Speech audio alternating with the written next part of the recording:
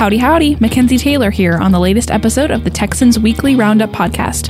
This week, our team talks through the latest details on impending special sessions, Beto O'Rourke rallying in opposition to GOP election reform legislation, a new lawsuit targeting an election residency requirement, our veto tracker and the bills vetoed by Governor Abbott so far, the Texas power grid going into summer, a bill designating places of worship as essential during disasters, the rhetorical battle over the border being waged among gubernatorial candidates, a Christian group being denied tax-exempt status, border security realities told by a former ICE special agent, tax abatements for social projects promising 1 to 2 jobs in return, a state rep calling for an investigation into Pornhub, and updates on how statewide races are shaping up in Texas. We appreciate you tuning in. Enjoy this episode.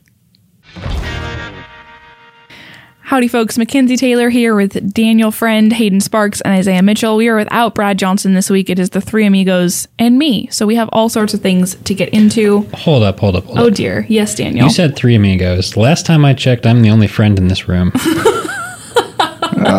Everyone laughed really hard. Yes. How many times a week do you think that joke is made by you, Daniel? No fewer than 7. Yeah.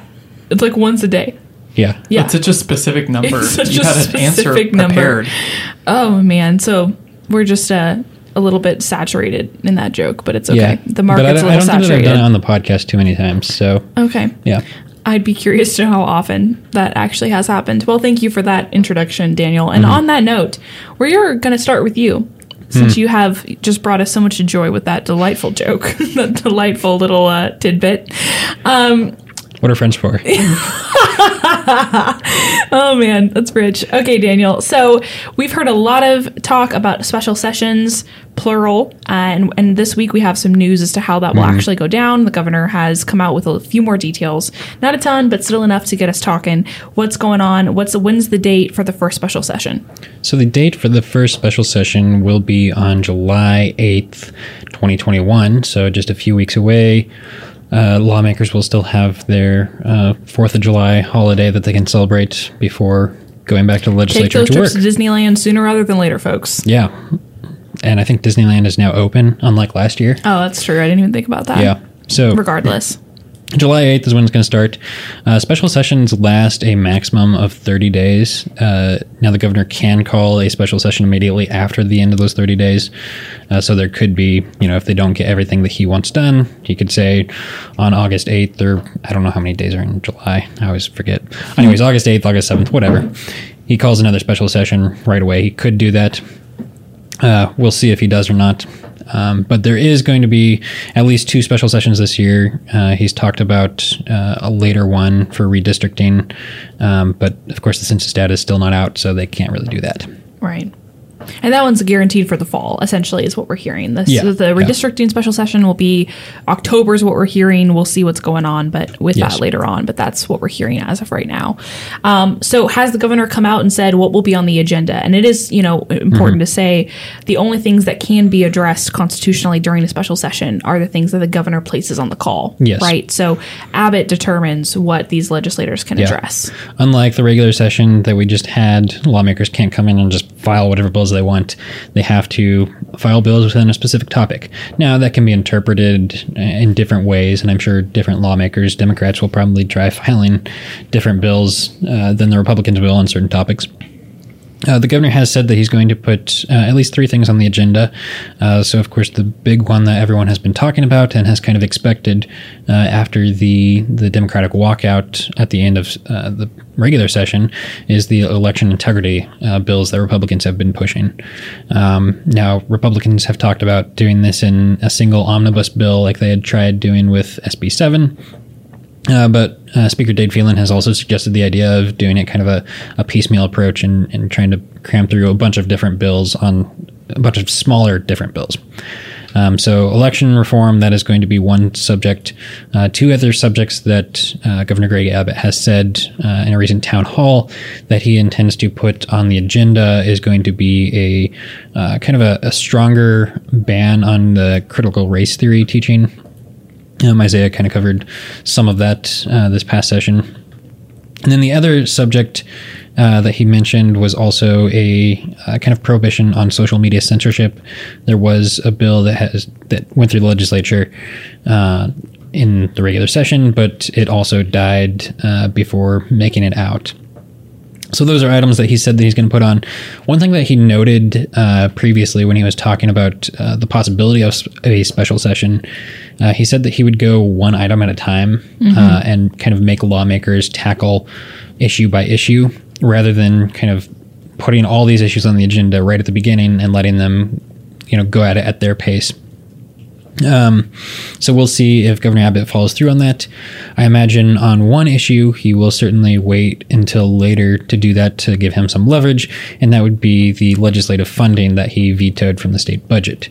So the legislature is funded through, August or September? Yeah, it's September 1st, I believe. Yeah. So they're funded until then. The staff is funded. But after that, there's currently not funding for them in the budget because Abbott vetoed that. Yeah.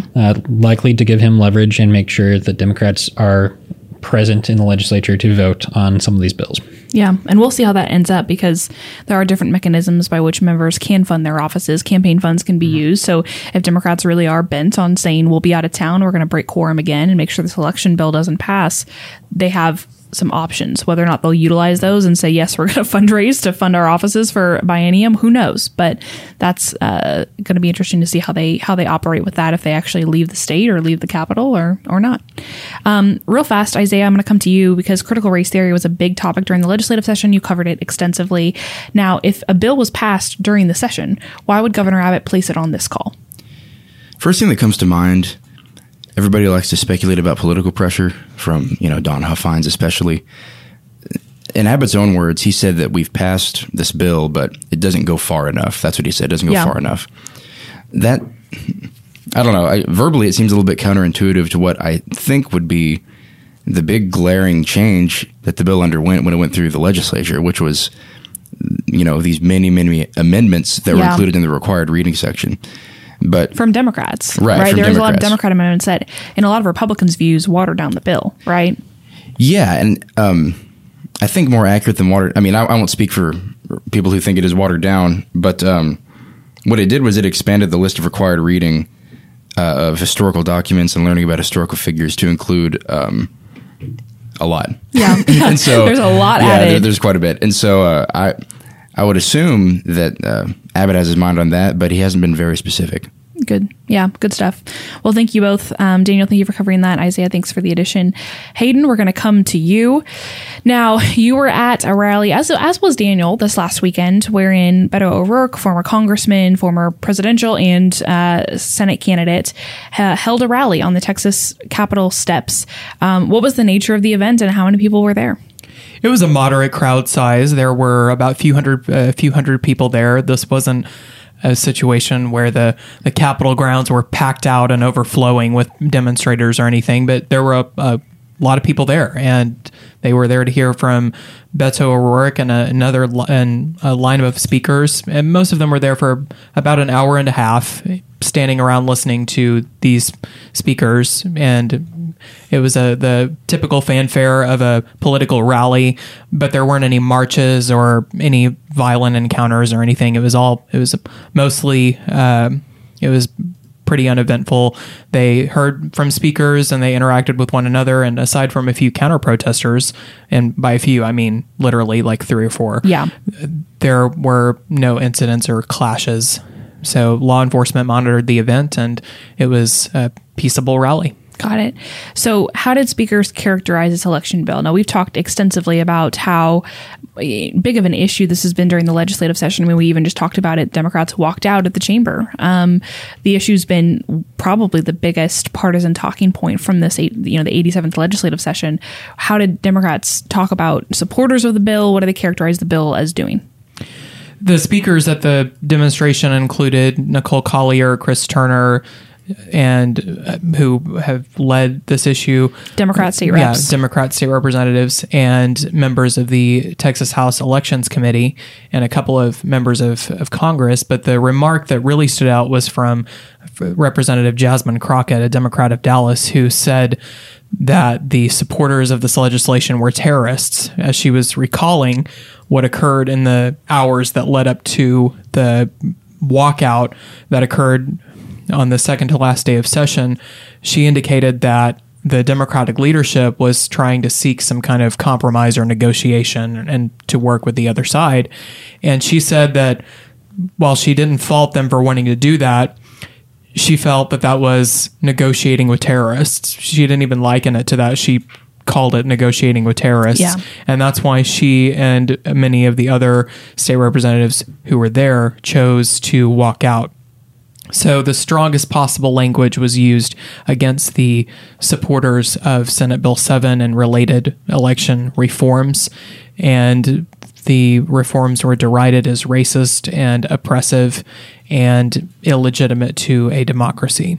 Got it. So, what are next steps for this law? It's certainly not dead, as we've already alluded to, but walk us through what these next steps will look like. Right. And as Daniel just highlighted, election reform has been promised by Governor Greg Abbott as a special session agenda item. He has not yet announced the specific agenda for the coming special session on July 8th, but he has pledged that this will be revived, and Republican leadership is on board. So they are gearing up for round 2 because there will be another fight, in all likelihood, another fight on election integrity. And more than one Democrat has confirmed, a couple of them to us, that they are considering another walkout and even leaving the state if necessary to prevent the consideration and passage of reforms like Senate Bill 7. And if anyone is interested in the specifics of that bill, we do have a breakdown. Daniel did a breakdown of this bill shortly before it was the walkout of the final version, the conference committee report, so that we can get past some of the rhetoric on this issue and get into the policy of what the bill would actually do and the reforms it would implement. And actually see what was deemed objectionable by Texas Democrats, right? Good stuff. And to be fair, during the special, who knows? We might get a very different version of some sort of election integrity, election reform. It may not be the exact version. Right. There are no guarantees. They could that there could be stronger, no telling, could be weaker. Who knows? But we don't know what conversations are happening behind the scenes. We don't know what they could take the conference committee report that Republicans were trying to pass and just reintroduce it, or they could come up with an entirely different version. Absolutely. Those are both possibilities. Good stuff, Hayden. Well, thank you for covering that. Daniel, we're going to come to you. More on this topic. There was a lawsuit filed this week. Talk to us about what it is. What is this new law that they're targeting and what the lawsuit actually entails? Yes, so a couple of civil rights organizations, if you want to call them that. It was LULAC and Voto Latino, which LULAC is the League of United Latin American Citizens. This is not the first time they've kind of opposed different changes in policies related to voting in Texas. They also filed a lawsuit back in the fall against Governor Greg Abbott when he restricted or limited the number of mail ballot drop-off locations that could be had. So they filed another lawsuit just recently this week against Senate Bill 1111, which was from Senator Paul Bettencourt and signed into law by Governor Abbott. It's set to go into effect September 1st. The bill would prohibit individuals from establishing residence for the purpose of influencing the outcome of a certain election. So essentially what it does is tightens those residency requirements for individuals who are registering to vote. One of the big things that they talk about is it restricts individuals from being able to list a P.O. box as their address, their physical address on voter registration.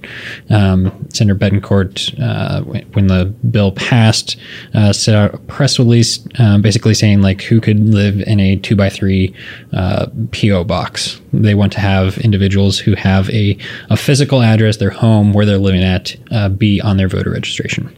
Got it. Now, what do the organizations actually allege in their suit? What grounds are they standing on here? So basically, they're repeating the talking points that we've seen from the left on these election bills, for the past 6 months, however long they've been talking about this. It's been going on for years, longer than that. But essentially just that this is a voter suppression bill. It's going to make it harder for people to register to vote. They say that it's kind of going to make it harder for college students who might go to college and then not be living at their home where they're registered to vote, and kind of they're concerned about limitations there. So they've said that the new law imposes vague, onerous restrictions on the voter registration process, chilling political participation and further burdening the abilities of lawful voters to cast their ballots to make their voices heard. And they've said that SB 1111 serves no legitimate, let alone any compelling government interest. Got it. Now, how has the bill author respond? What kind of arguments are we hearing from the other side? So kind of like I pointed out, Betancourt is not obviously on the same side of the people suing against his bill. Surprise, surprise. It's his bill and he filed and then passed. Yes. So he's defending it. And again, he pointed to the press release where, in the press release that he issued when the bill passed, it was emphasizing why this legislation is needed, and kind of having those restrictions, especially on the UPS PO boxes, and prohibiting individuals from using that. In the press release, he said that there has been a known problem since 2018, and that there are approximately 4,800 voters registered at a private UPS PO boxes in Houston. And, quote, there is quite frankly no way anyone can fit into a 2x3 inch post office box. I don't know what you're talking about. I've lived in a post office box before. I think a lot of people have. It's tricky getting the furniture inside there, but I think if Brad was here, he would definitely make reference to the Monty Python video we just watched, where they're talking about, when I was a child, I lived in a hole in the ground. Oh, yeah. The shoebox in the middle of the road. I used to live in a P.O. box. Brad is not here, and yet his voice is still being, purported on this podcast. I mean, it is one of the rules that we have as writers at the Texan. Rule number 2 is to have a basic understanding or develop an appreciation for Monty Python. So just carrying that out, fulfilling that. Those are rules made by the writers, mind you. Yeah, yes, but they're important. They're very important. Good stuff. I think that pretty much sums up, I was like, are we done with the segment or not? Are we just going to talk about Monty Python? I think so. Okay, good stuff. Well, thank you, Daniel, for covering that for us. Hayden and Isaiah, we're going to come to y'all next. You two have been monitoring and keeping up with the veto tracker on our website. For those who don't know, we do have a veto tracker at thetexan.news where you can see all the items post 87th legislative session that the governor has chosen to veto.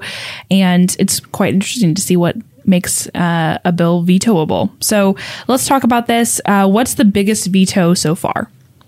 I think the biggest veto, or at least the one that has received the most media attention, would be the veto of Article 10 of Senate Bill 1, which is the appropriations bill, i.e. the budget, which will cut off funding for the legislature beginning at the start of the fiscal year on September 1st. Abbott has really taken the role of the boss who's docking the legislature's pay because they aren't showing up for work. That is the demeanor of the governor's mansion toward the legislature right now because of the walkout over election reform. Of course, the legislature doesn't want its funding cutted, and many lawmakers have argued that punishes the staffs and creates anxiety at the Capitol over whether or not they're going to have the funding to do their jobs. And that is probably going to loom over the coming special sessions. But that's one of the vetoes that has garnered a lot of attention. Of course, it's not the only veto. There have been about 22 vetoes, I believe. I'd have to double check the number on that. But we're not talking about hundreds of vetoes. We're talking about a couple of dozen vetoes. And I know one of those was an animal cruelty bill that Abbott said would create a situation where too much was criminalized and there would be too many regulations in place. Yeah. And that the current laws were significant enough to curb animal cruelty, and we didn't need this additional legislation. Penalties, yeah. So those are a couple of vetoes that stood out that had some media attention attached to them. There are some other issues, and maybe Isaiah can speak to a couple of those, but those are the ones that stood out in my mind. No, that's good stuff. Now, Isaiah, have any trends emerged in all of this? Some small ones. No majorities, I would say, yet. But what catches my eye as I go through these vetoes is that several of them seem to trend along the lines of law enforcement and judicial systems, namely like expanding parole eligibility for certain youthful offenders, loosening probation requirements, sealing juvenile criminal records. I believe that was a Gene Wu idea, and reducing certain misdemeanors. Those are all a few proposals that he vetoed. Also, here and there, Abbott vetoes a lot of bills and claims that his purpose for vetoing them is that those bills would have filled a purpose that another bill already or better accomplishes. Yeah. Yeah, and that's the thing. Some of these vetoes aren't as spicy or exciting as I think the animal cruelty one. And obviously the budget's a huge deal, but the animal cruelty one is a lesser known item that actually stirred a lot of conversation within the halls of the Capitol and between legislators. It was a very interesting conversation that happened. But a lot of these vetoes aren't necessarily, necessarily an objection to the policy per se. It could be the first veto that the governor issued was the author actually asked him to veto it, saying this bill wasn't what I wanted initially. It wasn't what we set out to accomplish. Would you please veto this? This is my bill and it's no longer what I wanted it to be, right? Or redundancy in law or something along those lines. So sometimes the vetoes are more administrative, or at least the reasoning presented is more administrative. Or tactical. I mean, some of these, I think the very first veto was a bill that Senator Hughes had written, and he asked Abbott to veto it because another bill had passed. I don't know what the right word would be. It wasn't that it was better. It addressed a more specific issue or something along those lines. And ultimately, this author of the bill asked Abbott to veto it. So certainly some of these vetoes are more strategic and less about philosophical differences with the legislature. Yeah, absolutely. Well, good stuff, gentlemen. Thanks for covering that. Daniel, we are coming back to you. Let's have you talk about another Brad issue here, the Texas Power Grid. What happened last week with the grid? Well, I can tell you this much for our listeners. The grid is in a very unstable condition. We are probably all going to die. The one way that you can prohibit your death is by subscribing to the Texan.news to stay up to date on the latest information, where we actually don't do this hyperbolic, you're all going to die stuff. Oh, yeah. That was very well done, Daniel. Yeah. Go to Texan.news and subscribe, folks, please. Thank you. There was a lot of hubbub on Twitter and Facebook and TV and the media. Everybody was freaking out because ERCOT, which is the Electric Reliability Council of Texas, everybody loves to make fun of the R now. But so they issued a statewide electricity conservation request because, and I'm just reading Brad's article here. You can read the full thing on the website because he knows a lot more about this than I do. And it has charts. Yeah, Always it has good. lots of charts. But the generator is responsible for producing over 12,000 megawatts of electricity, most of which was thermal generation tripped offline for various mostly mechanical reasons. And so ERCOT did issue this this notice kind of urging people to conserve their energy. Of course, we saw everybody putting the come and take it thing with their thermostat on social media, which... clever, funny. But no emergency conditions were triggered, and that conservation alert was all that the tight conditions amounted to. Now, the notable thing that everybody kept on pointing out was this was less than a week after Governor Greg Abbott declared at a press conference that, quote, everything that needed to be done was done to fix the grid. In response to the February blackouts that we saw, which obviously was a lot worse than what we saw last week. Yeah, absolutely. Now, there are, this seems to be a fairly unpolitical topic, but in fact, it's very political. So let's get into a little bit of those details of the different views on the subject. Yes, so we'll start on the left to right because that's how we read. A lot of the people on the political left have kind of pushed back against the state's actions to deregulate the energy grid in Texas. Now, of course, if you don't know this, if you're not familiar with the grid, ERCOT, the Texas grid, is separate from the grid on the western part of the country and the eastern part of the country, which have their own grids. And then Texas has our own. Now, it doesn't cover the entire state. I think El Paso and maybe Lubbock is actually transitioning onto it, I believe. Yes, Lubbock is now on the grid. But Texas has its own thing because everything is better in Texas. Or they want everything to be better in Texas. Yes. And so what Texas did was they kind of took this approach of deregulating its energy grid and kind of moved away from having a highly regulated thing, so that ERCOT is now more of viewed as a kind of a flight controller tower, which is monitoring the flow of electricity and helping facilitate different private companies who are operating on the grid. This is my very basic understanding after reading Brad's article, so bear with me. Hey, if you can explain it that well after reading it, this is a lot about Brad's reporting.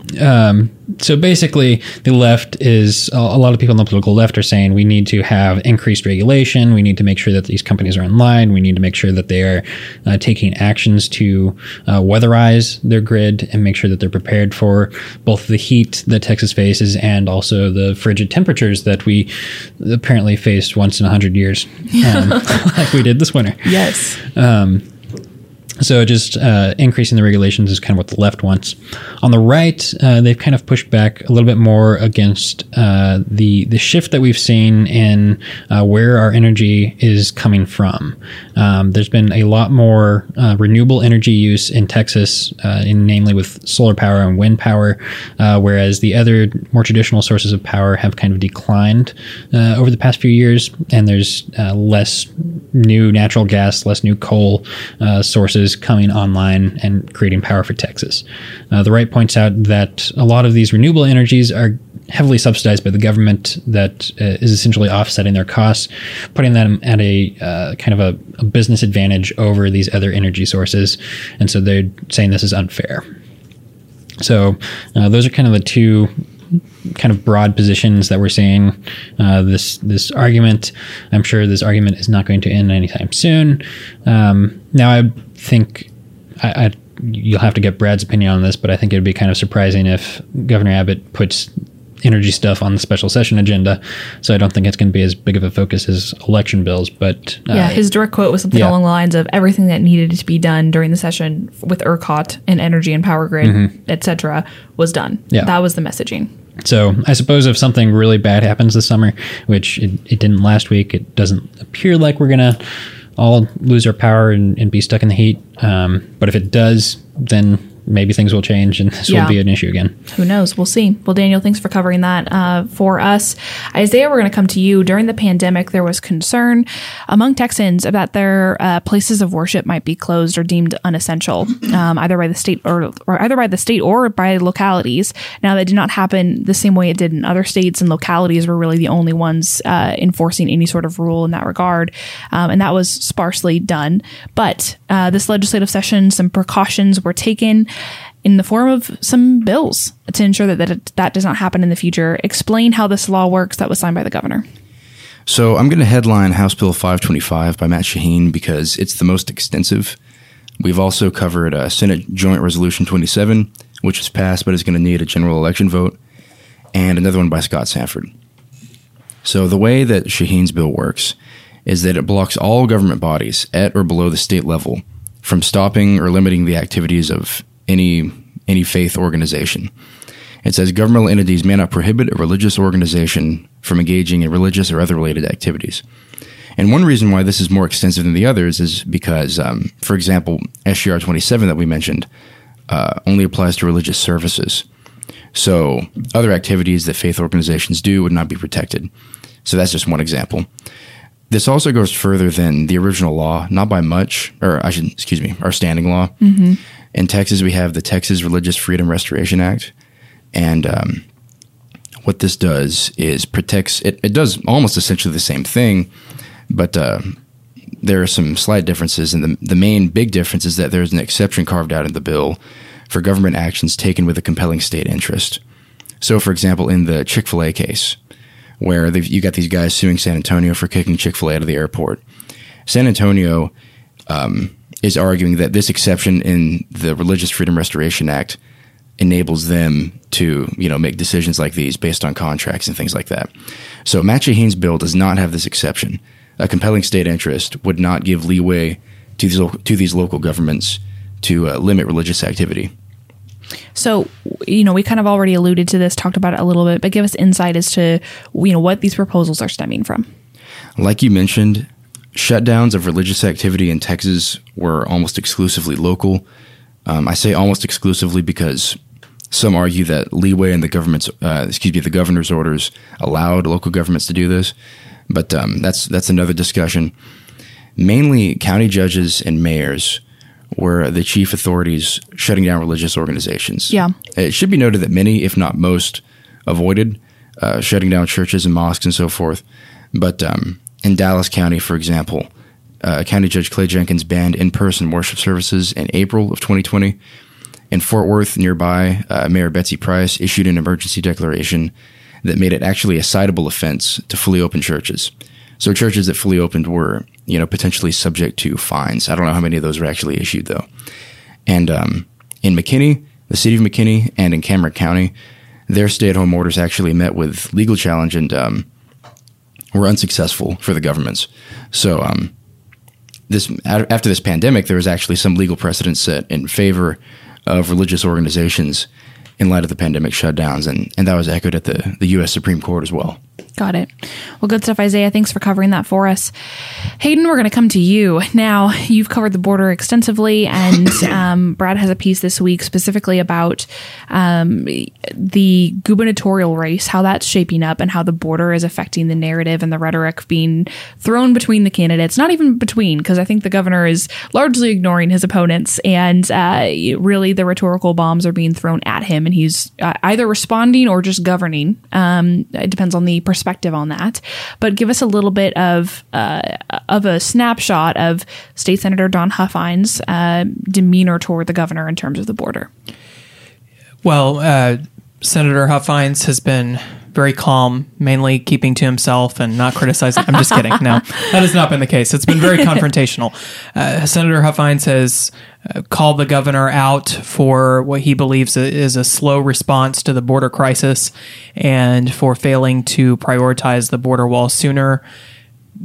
Don Huffines has been a state senator in the past, so he has had a legislative role, but this race is likely going to become about immigration primarily, and possibly also about property taxes. He's a very liberty-minded candidate, but he also supports law and order in terms of the border. So he has teamed up with, for example, the mayor of Uvalde to endorse his campaign and to criticize Abbott for his response to the border disaster. But I call it a border disaster because Abbott is the one who declared it a disaster in many counties along the southern border, and that has been part of his response to the surge of illegal aliens crossing the U.S.-Mexico border. Good stuff. So, in terms of the timeline of the governor's response in terms of the border, give us a little bit of an update on that. What has that looked like up to now? I think one could characterize it as slow and steady, perhaps. It hasn't been the case that on day one of the Biden administration, Governor Abbott brought the hammer down on the administration for its response. Maybe he gave Biden some time to implement these immigration policies that have preceded some of the extremely high numbers of illegal crossings that we've seen in the past few months. There have been, I think, north of 180,000 illegal aliens apprehended in May, according to the most recent CBP update. So the border crisis is escalating, and as the border crisis has worsened, so has as the border crisis has worsened, Abbott's response has been stronger and more assertive, and he's focused more and more of his spotlight and energy on immigration, which is why he announced the border wall in June, which is why he launched Operation Lone Star in March, which has apprehended more than 1,700 criminals as well as tens of thousands of illegal aliens, which, of course, the state can't punish people for crossing the border illegally, but the state can file charges for things like trespassing, and they can refer people for federal prosecution. So Abbott contends that his response has been proportional to what has been happening in real time, whereas Huffines would say that he's had 7 years and he is continuing to, quote unquote, ask the federal government's permission. Although Abbott, as a former attorney general, has also contended in the past that he has limits to his authority because the Supreme Court has ruled that there's only so much a state can do on the issue of immigration, given the fact that it is, in fact, a federal responsibility. So that is an overview of the positions of the two sides. As you alluded to in the beginning, Abbott has not been responding necessarily directly to Huffines. But of course, in any campaign, you're looking at a candidate's actions through the lens of which candidate you support. So you could characterize that as governing, or like you said, you could characterize that as ignoring Huffines or just dismissing his candidacy. That would depend on whether or not you have a favorable opinion of Abbott, and that will be for the Republican primary voters to decide. Absolutely. And no one can really know except the governor and his team. So interesting to see all of that and the timeline by which all these actions have been taken. Thank you, Hayden. Isaiah, we're coming back to you. Now, you wrote on something that has been quite a big story, both at the national and the state level here in Texas, but an organization here in the state, a Christian group, has been, in one way or another, denied a tax-exempt status by the IRS. Walk us through what has going on and what is Christian Engaged. So Christians Engaged is a faith-based civic engagement group in Garland run by Bunny Pounds. Now, if y'all don't know about Bunny Pounds, she has been working in Republican circles for about a decade, and she ran for Congress as a Republican in 2018. And, before then, she was working as a fundraiser and on various campaigns and stuff like that. So in 2019, she founded Christians Engaged with the express goal of, nonpartisanly encouraging Christians to vote their faith and get involved in politics. The IRS denied them tax-exempt status and cited their affiliation and their entanglement with Republican partisanship. Mm-hmm. So now what's happening? We have a little bit of a scuffle between Christians Engaged and the IRS. Yes. So in the IRS denial letter, the IRS Director Martin Stevens said that since the group is not neutral, in his words, they are unfit for the exemption. When they fired back an appeal letter, they disputed the claim that neutrality is required for tax exemption. It's not quite in the law, and they pointed to certain other 501c3 tax-exempt groups that have similar aims and goals but are not necessarily neutral. One that they pointed to was the Libertarian Christian Institute, very similar except libertarian. And another one is Michelle Obama's When We All Vote initiative, which is co-chaired by a lot of high-profile liberal celebrities. Yeah. And so an example from each side of the spectrum there. I dug up some organizations in Texas that are tax-exempt and also seem to have a political bent. I think the one nearest to Christians Engaged would be Pastors for Texas Children. Mm-hmm. And for those of y'all who don't know about Pastors for Texas Children, that's a left-leaning lobbying organization on education advocacy.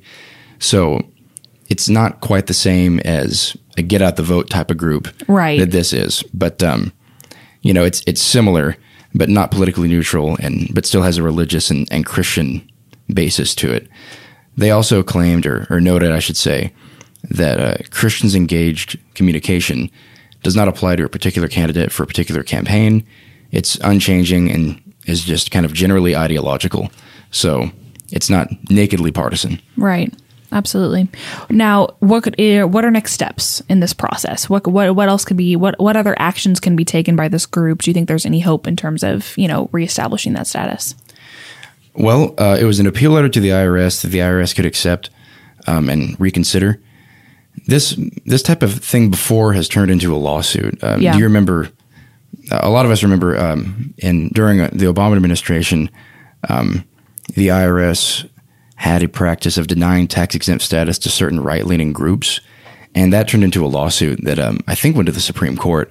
But so that could develop here as well, I suppose. Good stuff. Well, thanks for covering that for us. I think good stuff is my new phrase. I'm just realizing that I got called out a lot for saying I like it, and now I'm saying good stuff because I got berated for saying I like it all the time. So I just wanted to say that to y'all because I'm very aware of that. You know what's good stuff? What? Mighty Fine Burgers.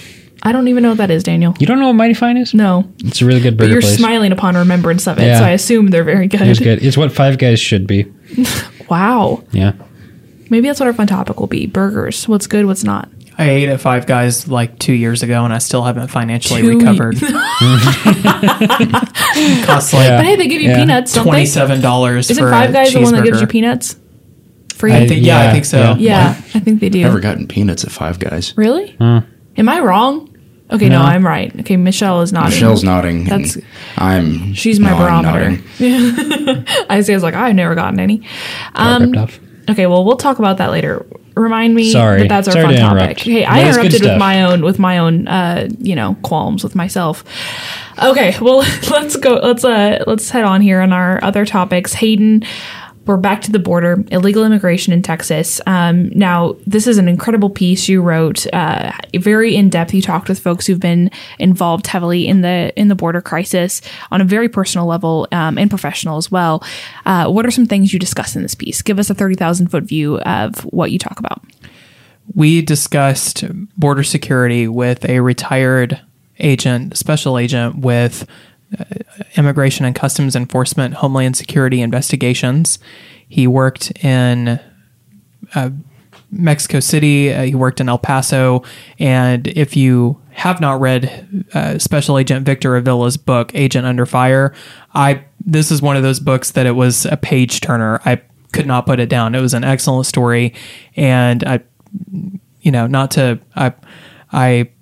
don't promote books often, but he recounts his story in this work, and it's very moving. You finished it so fast too. Yeah, we gave I it read to it you in on like a 2 Friday, days. and you gave it back to us on a Monday. We were like, "Whoa, wow!" It was just and it's just inspiring anytime you have someone who goes through something like that and then comes out on the other side and is able to share what they went through and what they learned from it is incredible.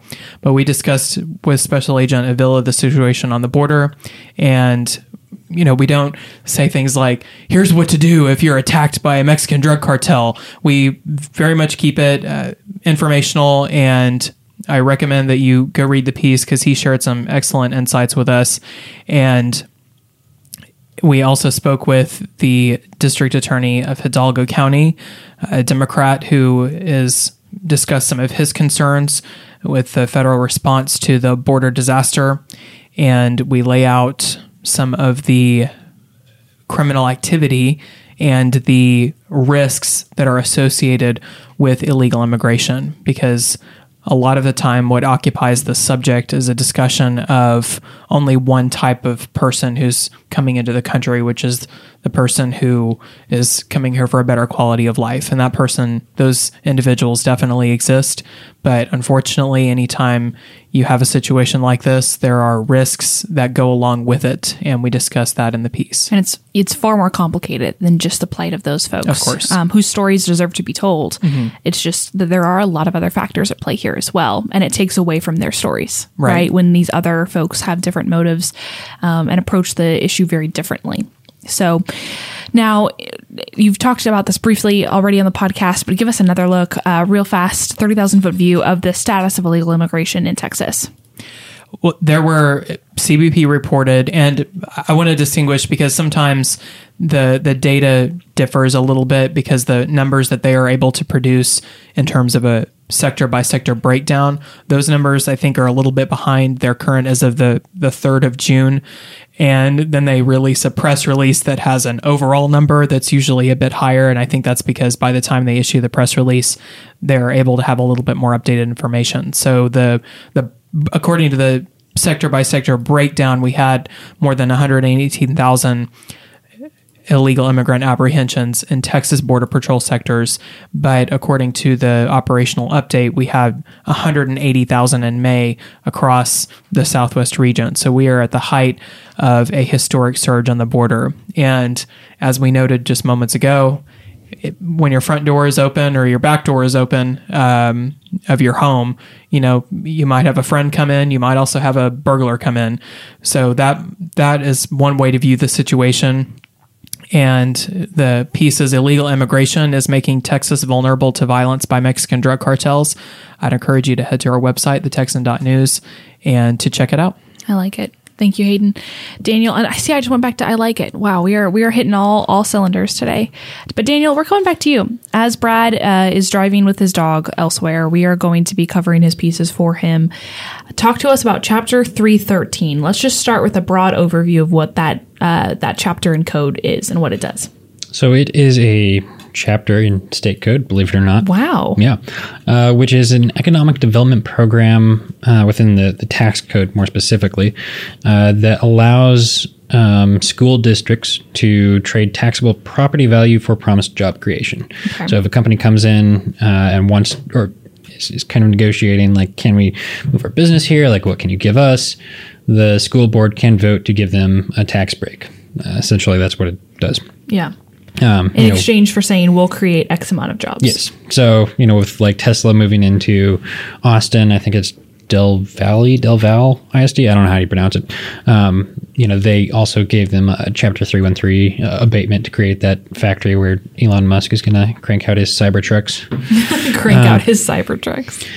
But there were two proposals this week that were related to solar that Brad wrote about. Again, I'll probably butcher this, but I will do my best. You'll knock it out of the park.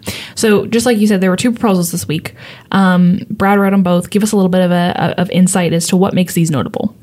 So these are both, we talked about energy earlier. These are both for solar panel projects. I don't know. They're not wind farms. It's like solar farms. I don't know. Farm the sun. They farm the sun. Solar projects. Crop of sun. They harvest all the sun chips. That's where they're made. We learned so much from y'all. Y'all have such good insight. No, but this field of solar panels that they want to create, and usually when a company comes in and says we're going to promise X amount of jobs, it's usually above, I think, 20 for rural places and a little bit higher for more the urban areas. And these ones promise to create 2 jobs in Smithville, and in Troy ISD, it was promising to create 1 whopping job. Wow! So it was a big job. Yeah, maybe. Yeah, I mean, can you imagine installing a solar farm by yourself? That's pretty crazy. Yeah. I'm sure those things are heavy, but. The Smithville ISD was a tax break proposal of $170 million, and that was approved by the school district. And Troy ISD, their Chapter 313 tax break was for $135 million. That was what it was negotiated for, but the school board actually voted that down in a 6-1 vote. So the 2 jobs in ISD are in the stages of being set, in the process of being set. Yeah. But the 1 job, the 1 person in Troy ISD will not get to carry his money around the solar panels. Well, and these different projects, they'll say, hey, well, in the process of building, we'll create X amount of jobs. There will be multiple jobs, but in terms of long-term, sustained jobs, they're promising 1 job and 2 jobs, right? And that's what we're dealing with. And in order to, fill out this application and be considered, usually it's 25 jobs. That's the minimum, but there was a waiver filed by both of these projects that said, okay, well, yeah, you can promise 1 job or 2 jobs and you're still going to get the money, which is just very interesting to think about, particularly in terms of the taxpayers in these school districts and what they're being tasked with here financially. Well, Daniel, good stuff. Thank you for covering that for us.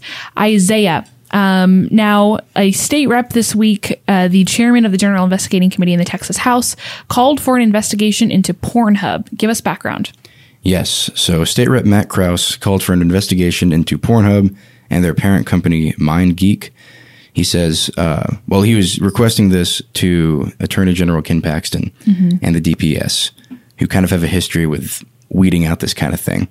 But Krause insinuated a connection between the company and human trafficking and pornography that is non-consensual, like underage or depicts rape or other non-consensual content. So those are Krause's allegations. Now, what's happening with the company currently? There's a broader storyline here. Give us insight. Krause mentioned in the press release that accompanied his announcement, or request, I should say, that it mirrors a similar request at the national level by a number of women that are calling themselves victims of trafficking and other practices that they're accusing that the company engages in. Pornhub is also in the middle of several lawsuits. I'll say several lawsuits by, similar Jane Does. Yeah. Mostly anonymous, except for I think I found one named plaintiff, Serena Flatus in California, in federal databases. But just dozens of anonymous women suing this company, claiming that they are engaging in a lot of these practices that Matt Krause is alleging. Got it. So kind of jumping on that bandwagon a little bit and asking the Texas Attorney General to come alongside and call for an investigation. Well, good stuff. Thank you for covering that for us. Before we move on to our incredible fun topic that I assume will yield some incredible debate, I want to talk real fast about the statewide races, how they're shaping up. Daniel, you had a piece on Eva Guzman, and we talked about her prior to this, but it's official now. She's running for Attorney General. Yes, she is officially in the race. She has launched her campaign. She launched it on Monday. I did an interview with her. You can go read some of the things that she told me on her website. That is going to be a spicy race because it's not just a former state Supreme Court justice in the race. It's also the current land commissioner and the current Attorney General, and who else might be joining is yet to be seen. There could be more people. It could be, even if it's just those three, it's going to be a wild race. Yeah, absolutely. And now, politically, it'll be fascinating to see how this all breaks down because we have three very prominent folks who've been on the statewide ballot before. So the name ID argument is an interesting thing in and of itself. The frequency by which they run is different for Supreme Court justice versus an AG or a land commissioner, but still, it will be interesting. Now, additionally, State Representative James White this week was on the Chad Hasty radio show out in West Texas and hinted at a run for another statewide office. Yes, he has said, he's officially said that he's not going to be running for re-election for his House seat, but he has said that he's interested in running for a statewide position. And on Hasty, he suggested that would be Agriculture Commissioner, which, again, that'd be an interesting primary because the current Agriculture Commissioner, Sid Miller, has said that he is also going to be running for re-election. Yeah, and we thought for a while that he'd be challenging another sitting statewide elected official. The statewide are going all over the place right now. He followed through on his poll. He sent out a poll to people saying, donate $25 if you want me to run for re-election, donate $50 if you want me to run for a higher office. I did the checking after the fundraising numbers came out, and more 25. Yeah, more 25. So he's sticking with what people told him to do. It's a smart fundraising apparatus. Interesting. Well, good stuff. And it'll be interesting to see because we've already seen Speaker of the House Dade Phelan, and to be fair, the quote I believe from Representative White being on the show said that he wants to be in a quote position to fight and protect Texas agriculture, not leaving much to the imagination. Soon thereafter, Texas House Speaker Dade Phelan came out and said Agriculture Commissioner James White has an excellent ring to it. Who is with me? Interesting to see how this will shape up. Well, Daniel, thank you for that. Okay, let's talk burgers. Mighty Fine Burgers, what the heck is that? Where are they? Mighty Fine Burgers, apparently they're owned by the same company that owns Rudy's. Someone was telling me that. Like the barbecue joint? Yeah. I love Rudy's. And so if you love Rudy's, if you like Five Guys and like the big, thick, juicy burgers, you'll love Mighty Fine. They don't do all the wild toppings that Five Guys does, which I'm never a big fan of anyways. Just give me some lettuce, tomato, put some ketchup on there, and it's a great hamburger. Now, where is Mighty Fine? I don't think I've ever seen one. There are different locations. There is one pretty close to my new apartment that I just moved to. So Are you serious? I'm going to be spending all the money there. All the money. No, I mean, it's not quite as, I don't think it's quite as pricey as Five Guys. It's still, it's more than, if you go to P. Terry's, it's going to be more than that. Okay. Hayden, do you have an opinion on burgers?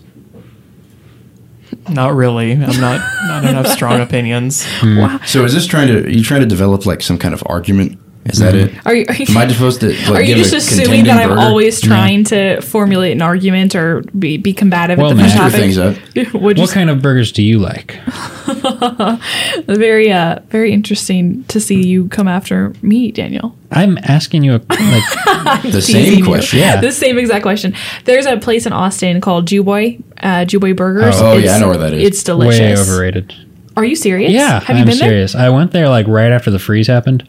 there? Okay. I went there with On a airport? colleague. A colleague. Ben Phillips. Ben introduced you? Yes, of course he he did. did. Yes. Interesting. And Mighty Fine is better. Really? Interesting. What makes it better? I felt like it was overpriced at Jewboy's, and it just wasn't anything special for what you're paying. Have you tried their Lockies? No, Did you try their chicken sandwich? I don't remember what I tried. It was a burger. I'm just It saying. was a burger. It was not chicken. Okay. Yeah, they have I forget what's on it, but it's delicious. And I think it's close by. Like, I live relatively Yeah. close to it, so I like it. I've only been there a couple times, but it's a good. Isaiah, what's your favorite? What kind of burger do you like? As I have said how many times do I have to tell you? Juicy Burger in San Antonio might be the best. Yeah. That's the one with a lot of bacon juice in it. Ooh. You know, Is that? I told you, like, my why friend it's called Juicy Nabil Burger? learned, like, after 3 burgers that he couldn't eat the stuff. But yeah, Juicy Burger. It's really good. Is bacon juice just grease? That's what I should have said. The word escaped me. So, Wow. but yeah, it's Juicy Burger. For those of y'all who haven't heard that, I don't remember when I talked about it before. I feel like it was early. Yeah, I think it was like one of the first podcasts. Yeah. Where we interrogated you about ice cream and burgers or something. I can't remember what it was, what the context was. Well, you can say, like, let me get whatever, like, such and such burger, and make it a wet burger, which just sounds terrible. But it just does not sound appetizing. But it makes it so much better. Grease? I believe so, and I don't know, whatever sauce they have. I don't know. But yeah, I went there on several trips with my then roommates at the time in college.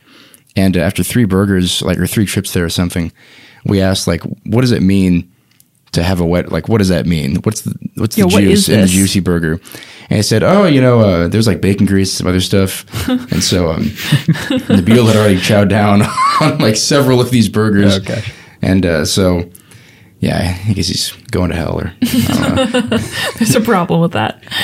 Gosh. Okay, so as far as fast food burgers go, P. Terry's, In-N-Out, Whataburger. Whataburger. Okay, there you go. Oh, is it I prefer Whataburger or In-N-Out. is it Whataburger? We're not going to get into that. Whata. I'm getting into it. No. Whataburger or Whata? I had P. Terry's on Monday, and it was pretty good. That was Yeah. not the topic we were on. Hayden's trying to I'm be switching peaceable. topics off of the hotly contested issue of whether Hotly contested. how you pronounce Water and Whataburger. Whata. Hey, or Isaiah, you said Whata. I or say is it Wat. Wad. Okay, Yeah, like the Watts in a light bulb. Whataburger. got it. Yeah. And you worked there, so you're right. I hadn't even. Yes, Daniel. Yeah. That's what I meant. You have some I ground still to have the stand on. spatula. Yeah. Yeah. Hayden, back to P. Terry's. I'm so sorry to yank your bit from you. It wasn't a bit. I was just saying I liked P. was Terry's. good. I thought. Well, you asked you pitched the question to Isaiah, like what the final verdict was, Mm-hmm. and I was just interrupting to say my opinion, and then you switched over to how you pronounce Whataburger. So it all happened so fast. Now I'm hungry. Yeah, maybe we Dude, should me get some too. burgers Seriously. after this. Maybe that's what we do. Daniel, opinion? Fast food burger? I do prefer In-N-Out over Whataburger. Mm. Sorry. How dare you? The options, the sheer number of Yeah. options you can get at Whataburger. But I don't need the options. I just need a hot, fresh burger. I need the options. I've I got had to a have couple variety. of bad Whataburger experiences, so I feel like I'm burnt out on them. Oh, that's not good. Okay. fair. Well, before we offend the entire Texas populace, we should probably sign off. I feel like the Whataburger is a good place Yeah. to sign I'm off, gonna- is by Hayden saying he's yeah. bad Whataburger experiences. I'm going to get a lot of angry tweets. Oh, yeah. Maybe we Probably. should add this on a Twitter poll tomorrow and actually do it. Okay. I didn't leave Whataburger. Whataburger left me. Wow. For Chicago. That's fair. You're right. Yeah. That is right. Yeah, Michelle's confused. It's okay. We'll explain. Okay. Well, folks, thanks for bearing with us. That was quite a podcast. We'll catch you next week. Thank you all so much for listening. If you've been enjoying our podcast, it would be awesome if you would review us on iTunes. And if there's a guest you'd love to hear on our show, give us a shout on Twitter. Tweet at The Texan News. We're so proud to have you standing with us as we seek to provide real journalism in an age of disinformation. We're paid for exclusively by readers like you, so it's important we all do our part to support The Texan by subscribing and telling your friends about us. God bless you, and God bless Texas.